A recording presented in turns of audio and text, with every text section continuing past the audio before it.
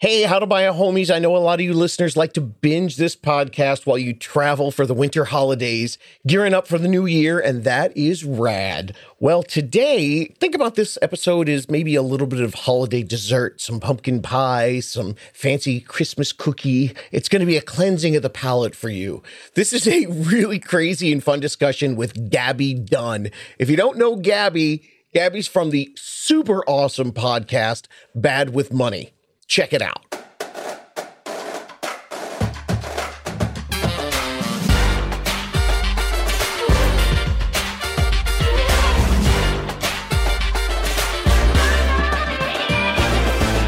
All right, everybody, buckle up. Today's going to be just a little bit off topic as Gaby and I chop it up.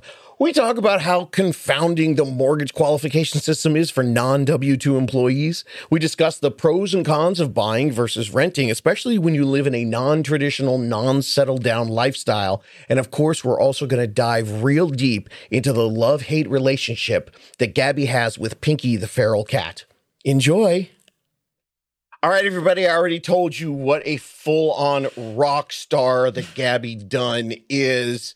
They are a rags to stability story. Yeah, truly.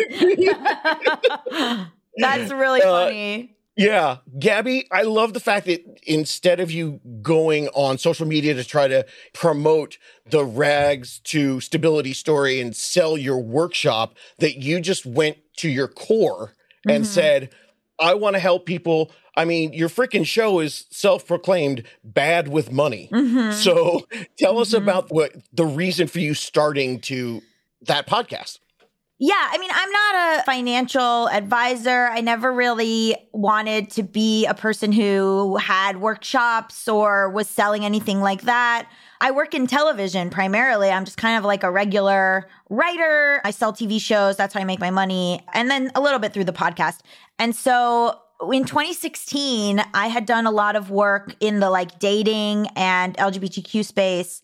And Panoply, which used to be a podcast network from the Washington Post, they approached me just like knowing my work. And they were like, hey, we want to do a podcast with you. What should it be about? And I had never in my life talked about money. Not a once. It was not part of my brand, not a thing. And like, I could have very easily been like, I want to do a queer dating show, which is I think what they were expecting. And I was like, I want to do a show about money. And they were like, okay. Why? What? And I was like, well, I had just written this article called Get Rich or Die Vlogging, which I had started doing a lot of stuff on YouTube. And so I wrote this article for Fusion that had gone viral and was like named one of the best like long form writing of that year, which was really amazing. And it was about people who are very popular on the internet, but have no money, and they're freelancers and they work day jobs and they don't know what to do with their money. And largely they were in their 20s. And so I was like, I want to expand on that. And I'm bad with money. Like I had a platform. I had all these people who were like, if I would do a brand deal on YouTube, they'd be like, you're rich. But then in reality, I would feel very resentful because I was like looking for quarters in my car to have enough money to do my laundry.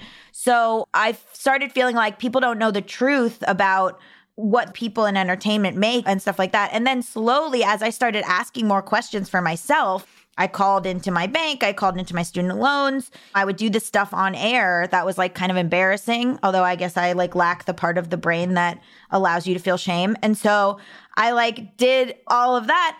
And then as I started doing more and more, I was like, wait a minute, this is all screwed up. Like this is like really unfair. And there's a lot of pitfalls and traps. And this is like not built for anyone to like come out of their situation. And everything about what I was learning. So like, I always say like the first season, I'm like, oh, like what is a credit card? And then by like the end of season 2, I'm like, I think we have to burn down the banks. Like I like just become slowly radicalized. If you want to start and just watch how I slowly become radicalized over the course of 2 seasons, because it just started getting so political and I couldn't help that it was getting political. And then I realized that like, name bad with money draws people in because they think of themselves as bad with money. But ultimately, you can be very rich and be bad with money. You can be very poor and be good with money. And it just kind of luck of the draw.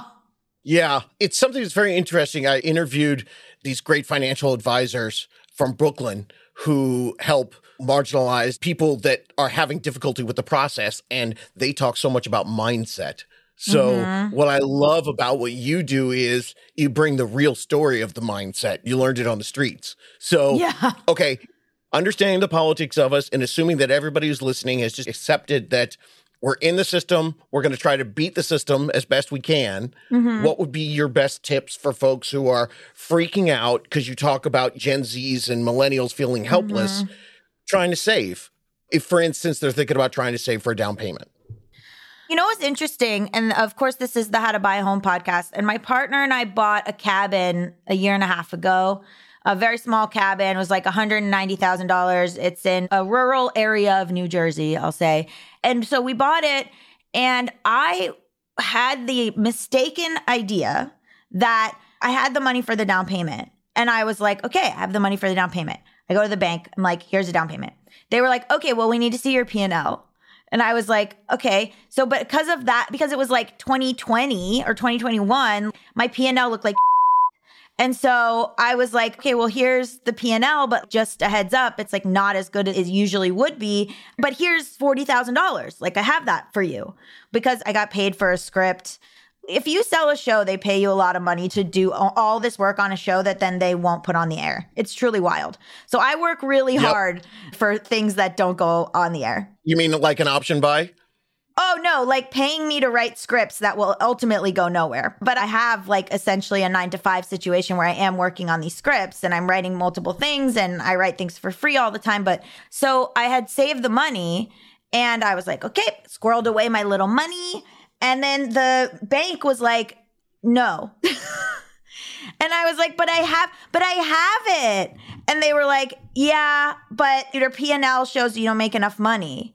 And I was like, okay, but I know this might seem obvious to your listeners, but the money is here. And they were like, no, we don't believe you'll ever have that again. So, and then because I'm so warped, I was like, maybe I won't ever have it again. And I'm just a lying loser piece of And so I was just surprised. I thought you gave the down payment and they said, great.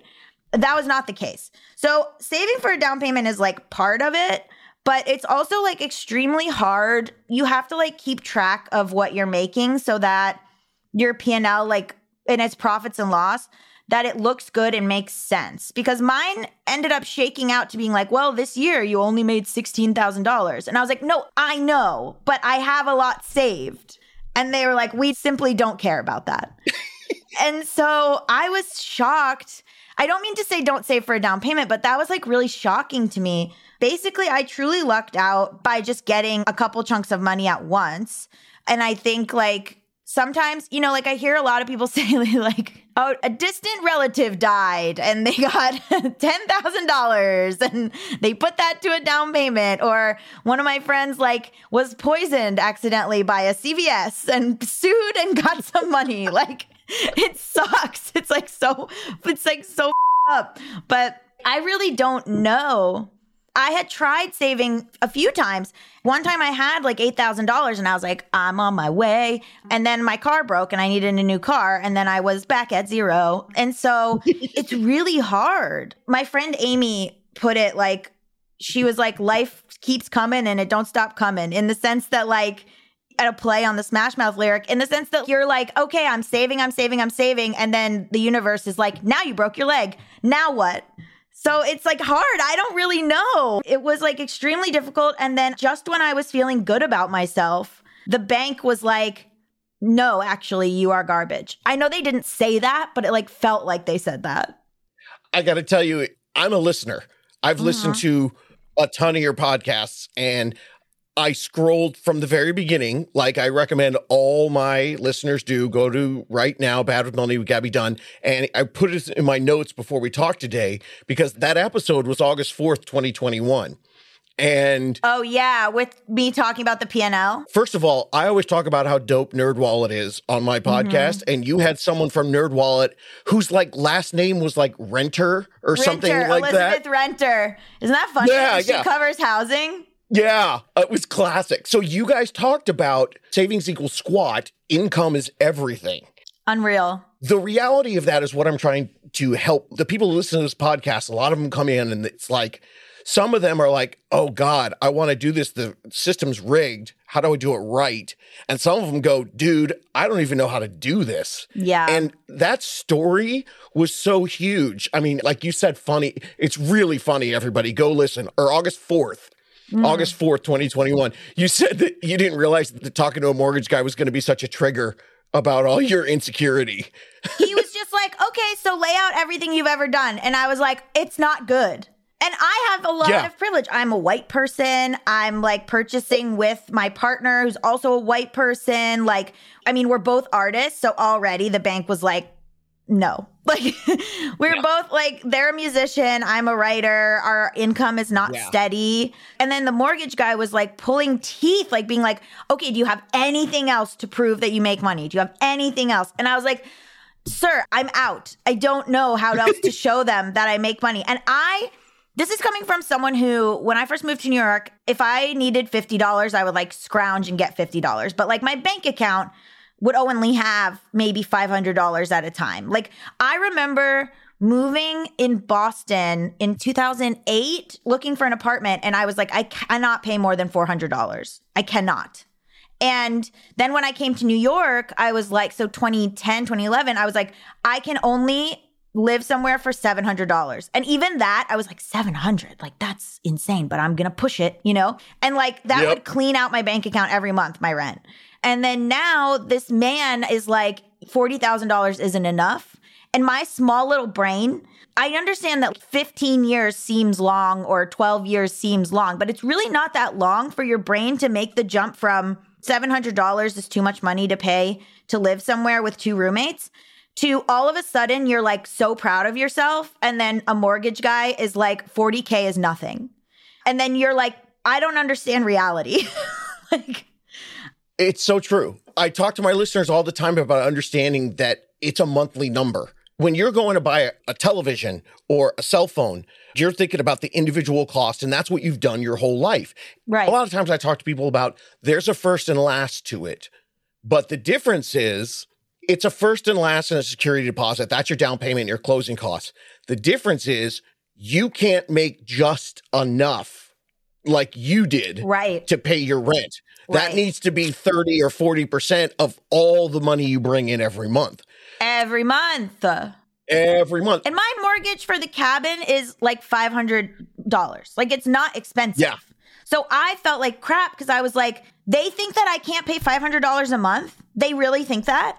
After everything I've worked for, that's what it was. That's what it triggered. Because I was like, I've done 10 years of work on myself. I worked so hard. I like literally made money my job and I'm still not that great at it. And things come up and I up all the time. And like, I have to gain perspective on like how amazing it is that I even have a retirement and how amazing it is that I even am able to be in the stock market, even though I stare at it and get upset every day. I was like giving myself these big wins. And then the guy was like, no. And I was like, you don't understand. Like, I can pay $500 a month, I swear. And they were like, well, the bank doesn't believe you. And I was like, I feel like I'm going nuts. Well, the second half of that episode, you talked to your friend, Alexis G. Zoll. Mm-hmm. And she talked about the importance of a team. The reason I started my podcast was because I've been doing this since 2006. I'm by Disneyland. I help all the people at Disneyland. So a lot of artists. Yeah. So guess what? I learned very quickly back in the aughts in 2006, 7, 8, 9, when the market was crashing, I learned how to help them look right on paper. As the online lenders and mortgage brokers and all that got bigger and frankly more corrupt and greedy and crazy, I learned that when you call somebody, if you call the wrong person, it's basically their order takers. They punch your numbers in.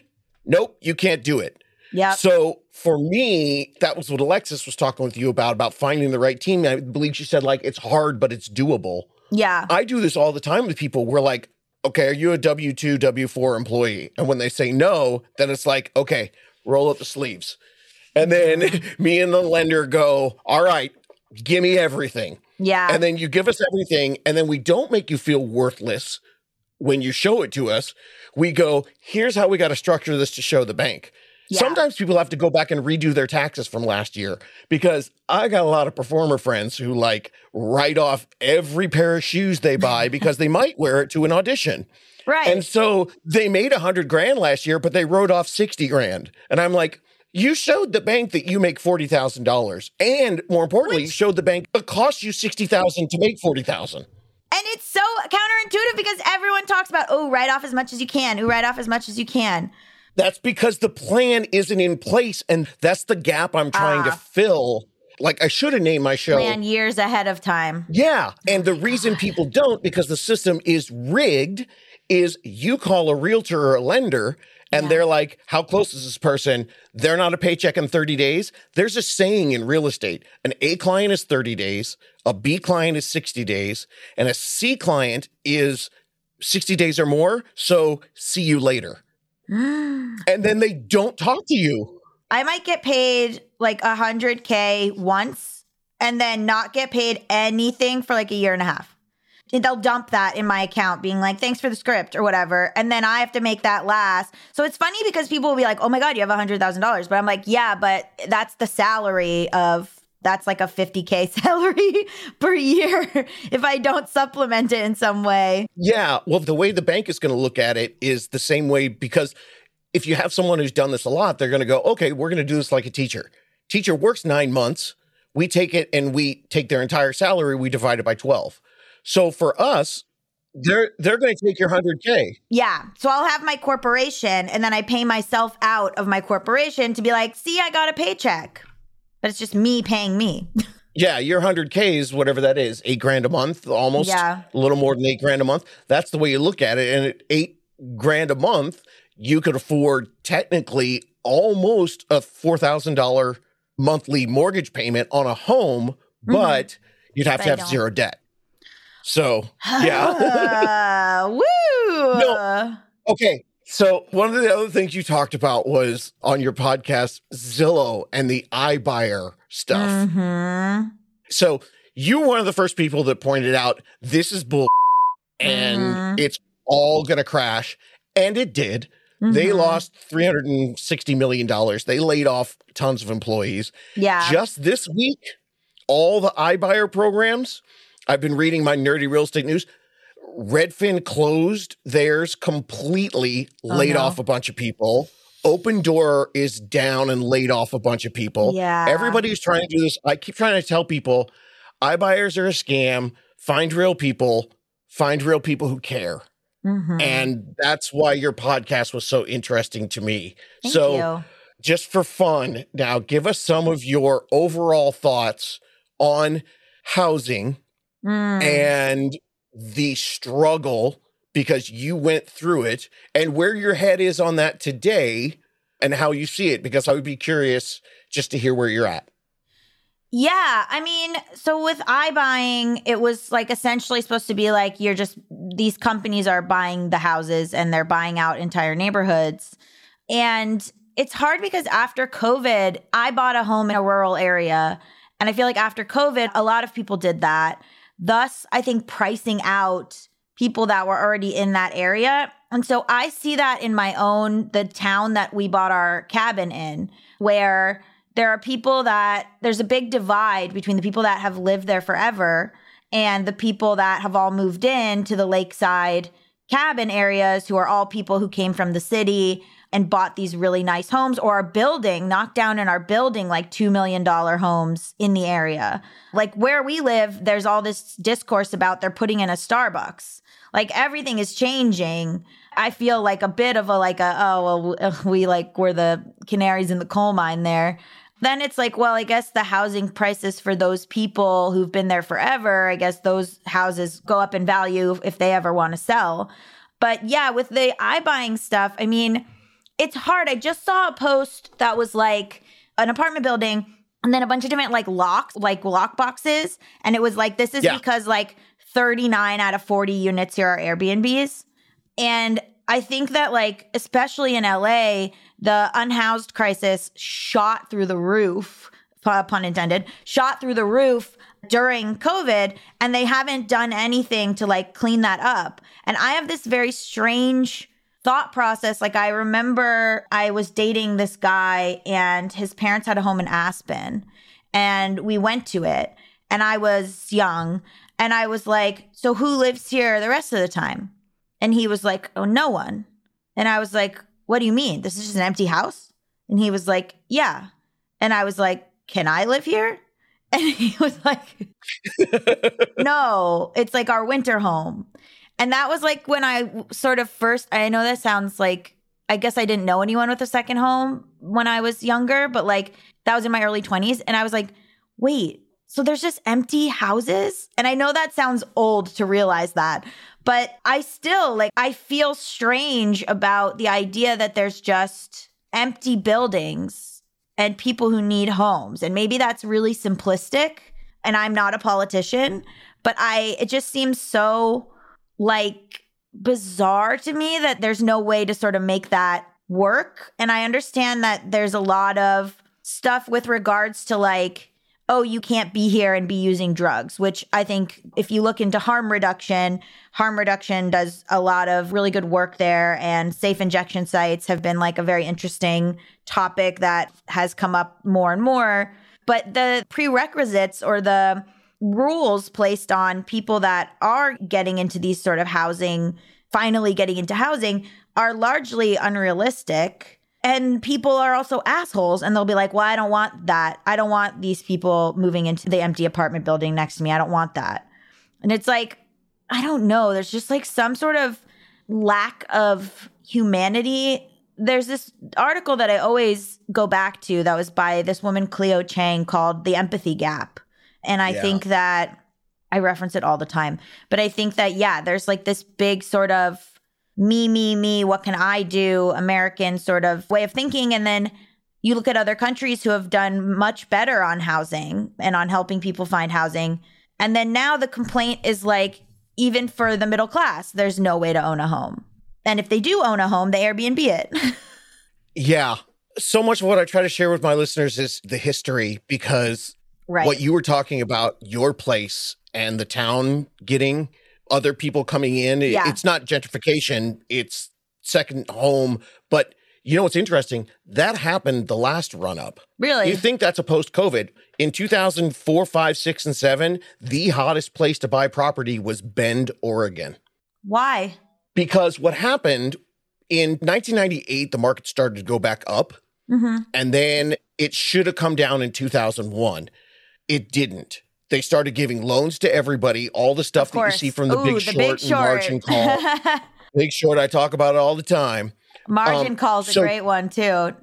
Margin Call is good. Margin Call's a little heavier. I tell people get the Big Short first. Yeah. And then when you're feeling Jeopardy style, jump into Margin Call. Unfortunately, starring Kevin Spacey, but a very interesting film nonetheless, if you can just pirate it. I don't really know. Probably doesn't make any money off of it. Oh, yeah. Oh, my God. It was stressful. It's an incredibly stressful movie. Oh, my wife and I are like, oh, we liked House of Cards. Oh, well. But yeah, that was Jeremy Irons is great in that. And you get to see how the banks get bailed out and you get to see how the system is corrupt. And that's why. But when you understand everything, and that's why I try to share with everybody back then at the peak in 2005, 40% of the homes purchased in America. We went from we usually sold 4 a year, 4 million, 3 million. Okay. In 2005, it jumped to 7.1 million.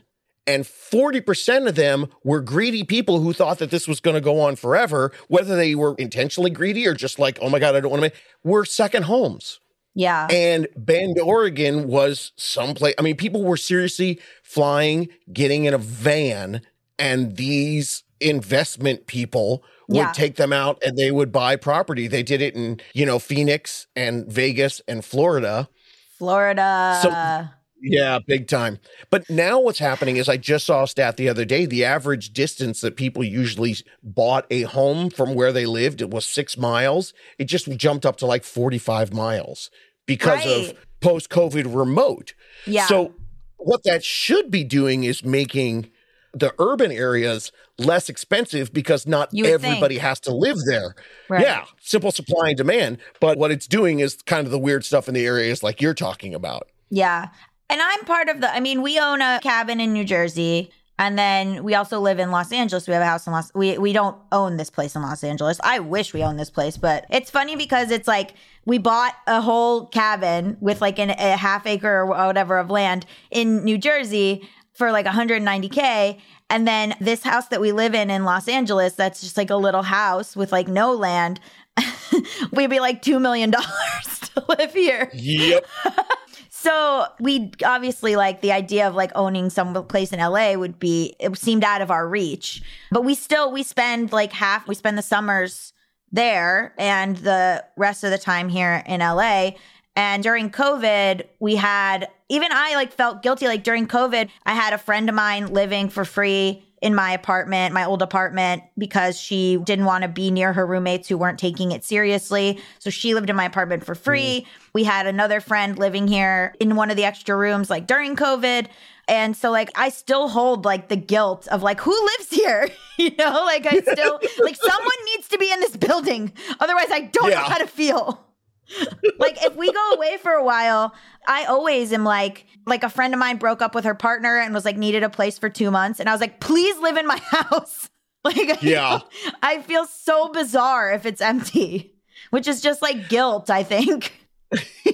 It's one of the reasons why a lot of people, they don't think about buying a home themselves. Yeah. And what I try and do on my show is explain to people, if you find the right person who can plan with you to make you look good on paper to the banks, and you can replace your rent with a mortgage, then one of the biggest fears I see is people freak out about, well, what if I get a job in New York? Cool. Like for me, I never bought in the 90s because I lived in Studio City, because I was like, well, what if I get a job in New York? Oh, let me think. Who knows a dozen people that are always looking for a place to crash? An actor from LA. Right. Yeah. Like LA, like if we rented out the cabin, if we were landlords, LOL, and we rented out the cabin, it would be like it would be a lovely writer's retreat for someone. Like it would be really nice. And honestly, like if we just lived in the cabin and I didn't have we didn't have this house in LA, like I would save so much money because the rent here in this house, and it's a big house, but the rent here is like $3,000, which is lunacy. And then the mortgage, like I said, is like $500. So if I just like moved to New Jersey and didn't have this place and like threw out, I don't know, 90% of my clothes, I could really be probably more financially savvy. Well, if you ever wanted to, I can set you up on a long-term plan so that you'd be buying something much smaller, but $3,000 a month could probably get you a condo with the down payment. You could sublet it for 8 months out of the year and live in New Jersey. And then when you're coming back, there are options. Yeah. Because I try to explain to my listeners that most people think, okay, unless you're doing I want the Norman Rockwell little house in the neighborhood, that I just need to rent. Which we have in the cabin. Yeah. Yeah. Yeah. But most people just think they need to rent until they get to a place where they want to settle down. And for me, it's about letting people know, hey, if you want to, you could take a little time and figure out, because I blew it. I spent $104,000 in rent in the 90s in Studio City in 4 different apartments.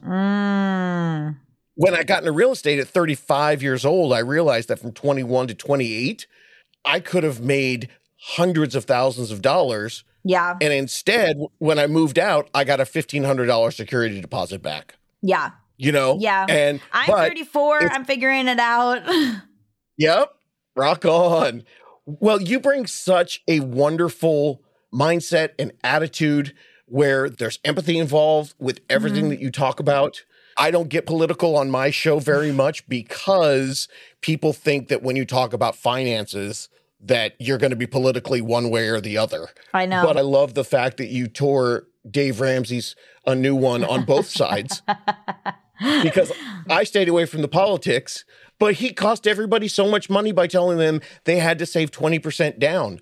And the market was flying. It was horrible advice. Yeah. Bad advice bookended by Jesus quotes, which is just beautiful. Yeah.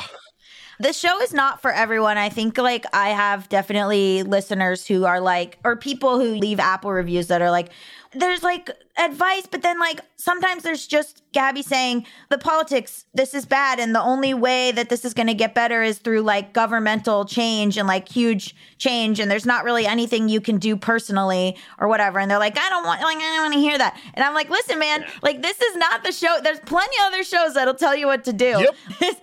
Some of our episodes are just like, it sucks out there. Yeah. And I have people that troll me and talk to me. And then I have people come in thinking my show's a show for investors. And I'm like, here's the thing. I'm like, no. Here's the thing. The system is rigged. Yeah. If you want to beat the system and replace your rent with a mortgage payment, I'll walk you through it. Yeah. But don't think that I'm here trying to, if you're freaking out about it and you're pissed off about it, you have two choices. Yeah. Run for office. Yeah. Or find a way to work with what we've got. Yeah, but still or become like super politically engaged and like vote and do, or just like become like a lot of my friends in the wake of COVID have become like big housing activists, which is amazing. I think it bore a lot of people who were like, wait a minute, we got to do something about this.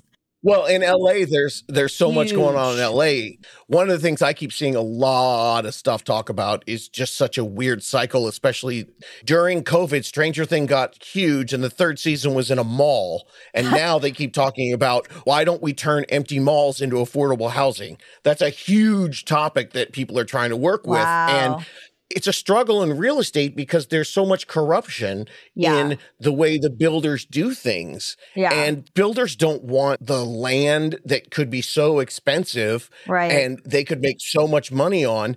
And it takes the politicians to come in and create a percentage of affordable housing. Right. And then I have some listeners who come in and say, that's awesome, and I want to advocate for that, but it's not affordable for me. What do I do? And then I'm like, all right, let's back up. And I tell people, if you do this and you become more financially stable, cool. Make sure you give back afterwards.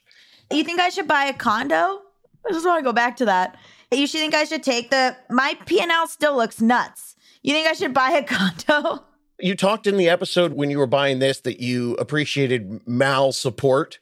Yeah. Their partner is Mal. Yeah. And you got support from Mal and Mal's family, correct? If I remember the episode, somebody was helping you out. Yeah, Mal's dad put his name on stuff which he kind of didn't need to, but everything was taking so long. And I was like, I don't know what else to do to prove to these people other than like showing up and just like throwing dollar bills at their faces. Like, I don't really know. So he just like put his name on it. And then eventually he like takes it off. But it was like he just put his name on it so it could go through, which was so annoying.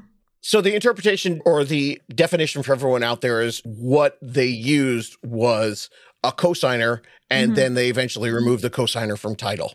Yeah. That's something that you can do quite easily. My parents couldn't have done that. Yep. Mal's parents did it. So this will be a fun experiment then. Okay, so for your particular situation, how many months a year is the home that you're in vacant? How many months do you hang in Jersey? We're in Jersey probably like 4 months total of the year. Do you rent it out or do you give back and just let people stay in your LA place for free? We do not rent out the LA place. We tend to let people stay. Mostly because they're usually watching the pets, some of the pets. Okay. So you have financially then $12,000 a year that you're paying out in the rent for that place for a dog sitter and for the luxury of being able to enjoy this other part of your life. I understand that it's not good.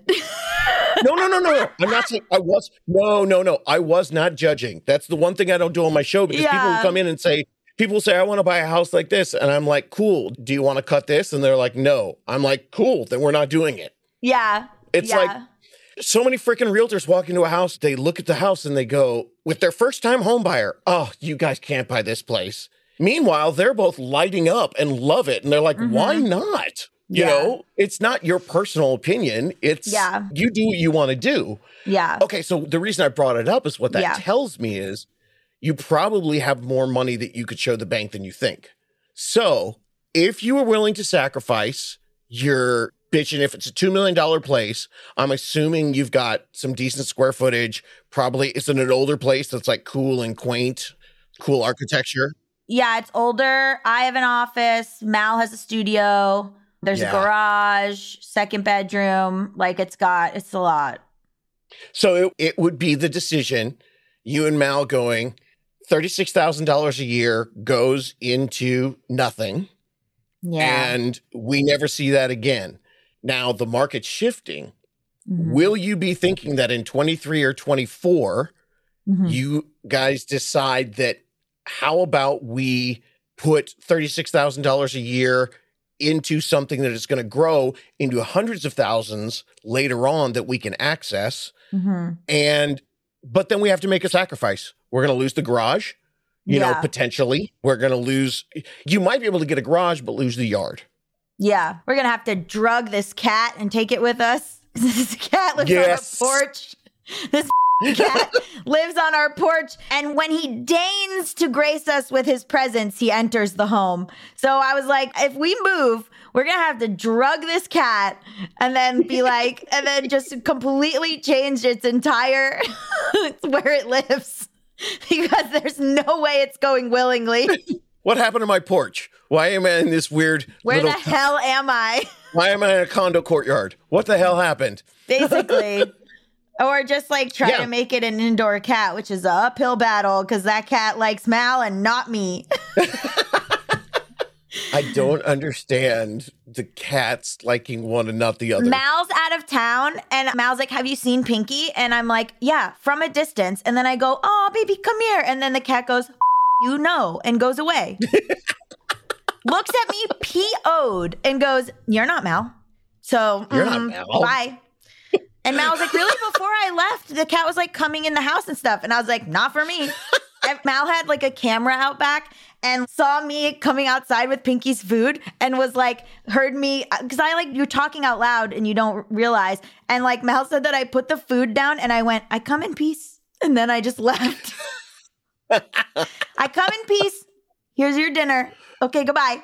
So I don't know. Yeah, I know that probably this big. It's funny because I'm sure you encounter people where like there's definitely better financial decisions to be made, but they're like, but what if I was comfortable? Yep, happens all the time. But that's the big thing I talk to people about on my show. And the reason why I like your show so much for my listeners is open your brain, open your mind, figure out if you went through this giant struggle and had to change your mindset to understand something, to get to a certain comfort level, live in that comfort level for a little bit. You know what I mean? Live there, enjoy it. When you're ready, the people at Disneyland that I've worked with, some of them were like 30 days. One dude I met, he was single in an apartment, first meeting. By the time we closed on his house, he'd got a girlfriend, then he got engaged, then they got married, and then they had a kid. It was like 3.5 years later. Yeah. And the whole time. And then the season was right for him. And he went, okay, now I have these extra things that I want to settle down for. And then when we talked about it, I was like, yeah. But I would say for someone like you in your position, from a purely financial, not emotional, first of all, I would never give you advice until I talk to you for another 30 minutes about your life, your dreams, your goals, your wants, and your needs. Yeah. That's just me. No, yeah. But purely fiscally, where the market, because I heard you talk, you know, in your other episode about how crazy it was to buy at the time that you bought. And it's still going to be a great thing. But the buyers are going to get some more power over the next few years. Yeah. If you've been paying $3,000 a month for how many years have you been paying $3,000 a month? 2, 3, 4 years? Since 2020, yeah. Since 2020. Okay, so if you've been paying that for 3 years, if you think that you're not going to get evicted, if you think you're not going to miss a payment for the next 3 years, it's worth it to look on paper and see what would happen if you look to buy something knowing that you're good paying $3,000 a month for the next 3 years. It might be the down payment and closing costing too much.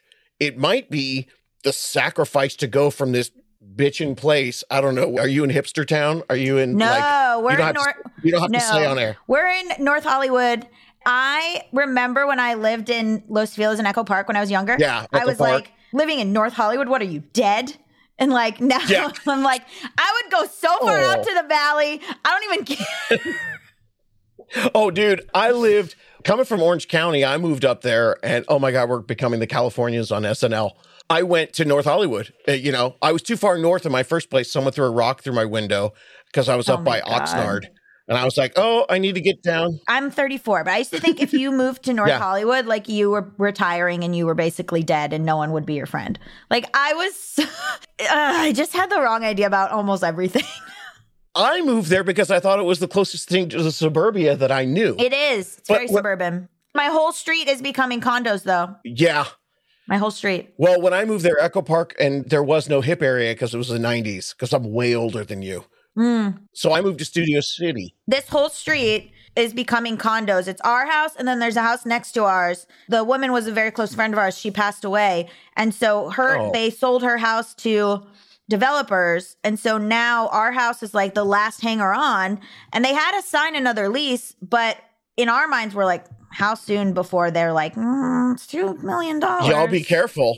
I know. Y'all be careful. Those developers come in and make an offer they can't refuse, and check your lease. They're really going to. Check your lease. See if you've got 30 or 60 days. You could be calling me just out of necessity.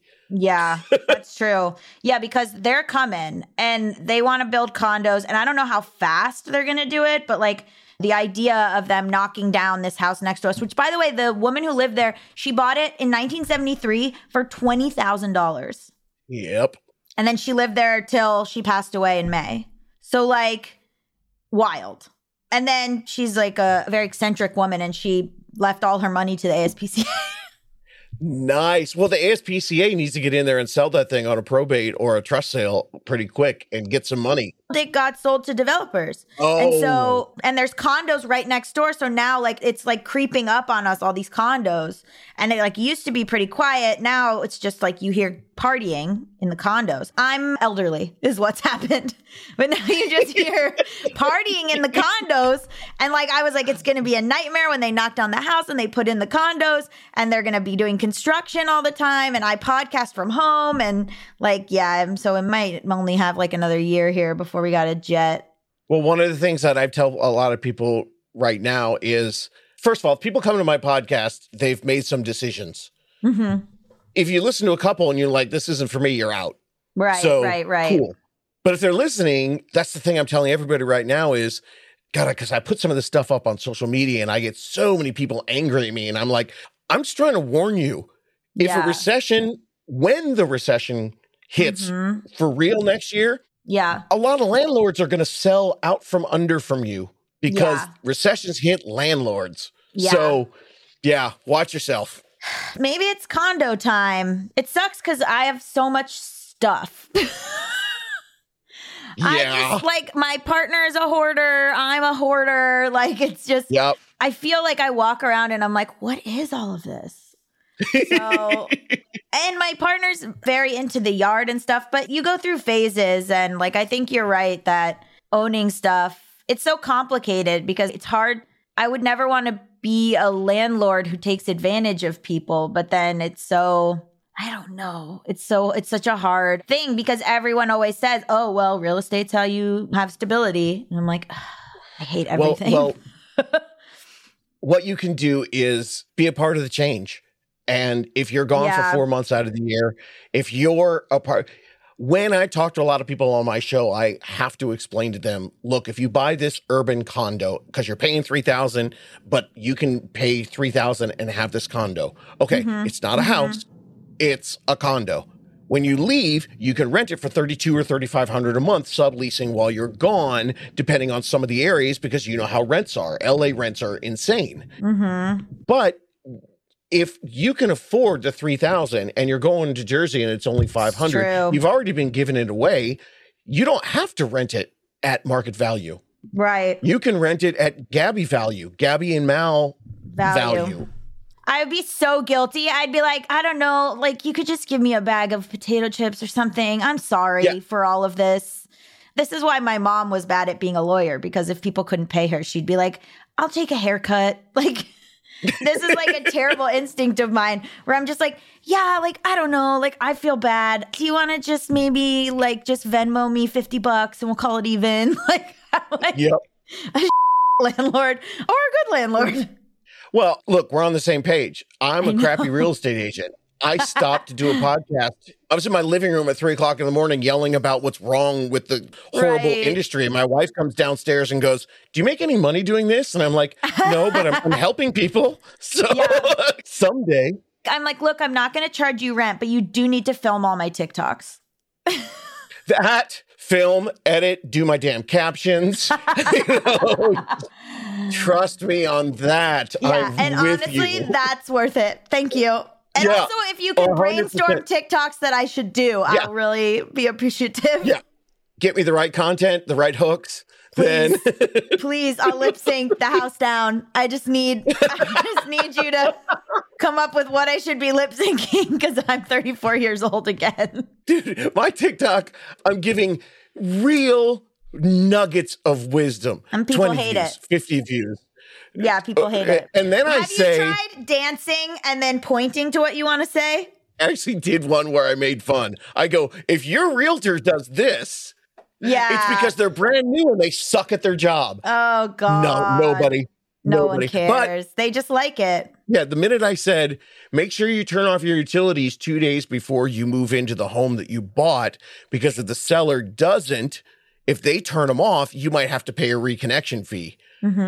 20,000 views with everybody yelling at me. I'm not paying 2 days for that person. Screw that. I'm like, okay. So God bless TikTok. I would rather be the person that they have a lot of opinions about. People are like sharing it, being mad. And I'm like, all right, that's views for me. I don't really care. Yeah, I'm feeling you on that. And also you're like, I know I'm right. So whatever. I love the people that come on and rag on me and go, look at you. You're such a corporate. You're just trying to get my workshop. And I'm like, go look at my feed. I post tips on how to buy a home 3 times a day. Yeah. For nothing. I make no money out of that. Yeah. So it's always going to be that way. And that's the fun thing. It's like, people have a lot of opinions about real estate. A lot. And that's why until I get Dave Ramsey's popularity, I just have to keep screaming into the wind and having fun conversations with people like you. I knew we were aligned on a lot of things. And it's interesting to be able to go, I tell people, really great to meet you. You shouldn't buy a house right now. You know, and then if my broker's listening back at my old job before I quit to do the podcast, they would come in and yell at me. And I'm like, I just can't work for the dollar. You have to work to try to help people better themselves. And I think in 5 years, if you're still renting for $3,000 a month, you might look back on this conversation and go, but it's going to take a really big game plan for you. I won't probably to figure it out.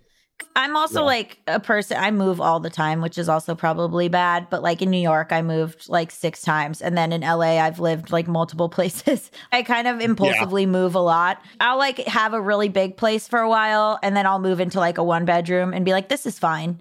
I tend to just jump around. So I don't know. Where the market's going, you've got advantages over the next 3 or 4 years. I hate to mimic the 1% who are screwing all of us, but realize they all make their money in a recession and bad times. I know. So as the recession happens in 2023, look, I'm not saying I'm going to do what they do and screw other people over, but I'm hoarding cash now and I'm looking to take advantage in 23 and 24. And I'm telling my listeners, do the same thing. And if they go on and be a jerk with it, that's on them. But we do what we got to do. So, Gaby, you rule. You absolutely rule. Thank you for having me on. I hope this was helpful in any way. Amazingly helpful and entertaining. And this is my version of a mailbag. Because well, thank you. I talk to other people about just buying a house. You're like a bunch of random thoughts and ideas, which is like a mailbag. So it was perfect. Oh, well, thank you so much. I appreciate it. Which are some of my favorite episodes. I love your mailbag episodes. They are off the rails. They are really gone off the rails. Behind the scenes, maybe you'll tell me what the hell's going on with Mal these days. Because when he comes on, you're like, what is with your energy? It fluctuates. It's like either really high energy and they're like, and another thing. Or they're just like, I don't know, the world's useless. You know, I really enjoy the vibe that you bring. When I heard your one this morning where someone was talking, sent you like a really long email about the numbers for disability. and how that was upside down. Mm-hmm. And you were like giving such a wonderful response and understanding and sharing it with your audience. And Mal was like, oh God, numbers. I have a headache. Yeah, this is sort of a 1-2 punch where if it's something they're really fired up about, they're fired up. And so there's a few that are, and I do it just to mess with them. Besides Bad with Money, where can people find you if they want lots of Gaby things? Yeah, Bad with Money podcast. We release on Wednesdays and Fridays. And then Just Between Us podcast is another show I do with my friend Allison Raskin. That is more of a variety show. And then I'm on TikTok at Dabby Gunn, and I'm on Instagram at Gabby Road, because branding, who cares? Those are where you can find me. I left Twitter 2 years ago and I shall never return. So... my Twitter is a dead feed, and especially now, I don't touch it. But me too. Someone asked how to buy a home on Instagram and won't give it to me, and they haven't used it since 2018. So, branding, what are you going to do? But jerks. If they type Gaby Dunn in any of those things, you'll pop up. Yeah, I pop up. Yeah. I'll find you. And Dabby Gunn just makes me laugh. Thank you. I was sitting there racking my brain like, I don't know what I'm going to do. And then I was just like, fine. Because that's the Gaby Dunn. There's like 4 or 5 Gaby Dunns, and they're all beautiful women. Just stunning. And so like they all have every variation of the name. So I'm like, you know what? Y'all keep it. I can't recommend it for my listeners who enjoy my occasional semi-scripted out rant. Gaby is great off the cuff, but man, when they get to writing... there is such incredible, fun little nuggets to sit and listen to. Thank you. Your whole thing on the mortgage one, when you talk about how the bankers made you feel and the trigger and the stress, it was just wordsmithing. Amazing. I appreciate you taking the time.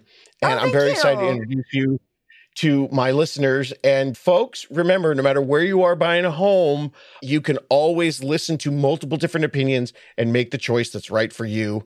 Thank you, Gaby. Thank you. That was so much fun. And I hope that it helped to entertain you while you're enjoying your planes and trains and automobile or whatever transit you're doing right now, taking a small break from the intense home purchase planning, studying that you're doing, listening to the rest of the podcast. And that was a good long one. So guess what, gang? Break is over. Back to work. First order of business, share and review the podcast right now. Don't tell me you're too busy. You've still got 4-6 hours left before you get home. Share it right now. And next, decide for yourself right now that when you get home, you're going to get serious about your planning for 2023. You're going to make a spreadsheet. You're going to buy a whiteboard, even make a vision board, whatever. And last piece, you can do this.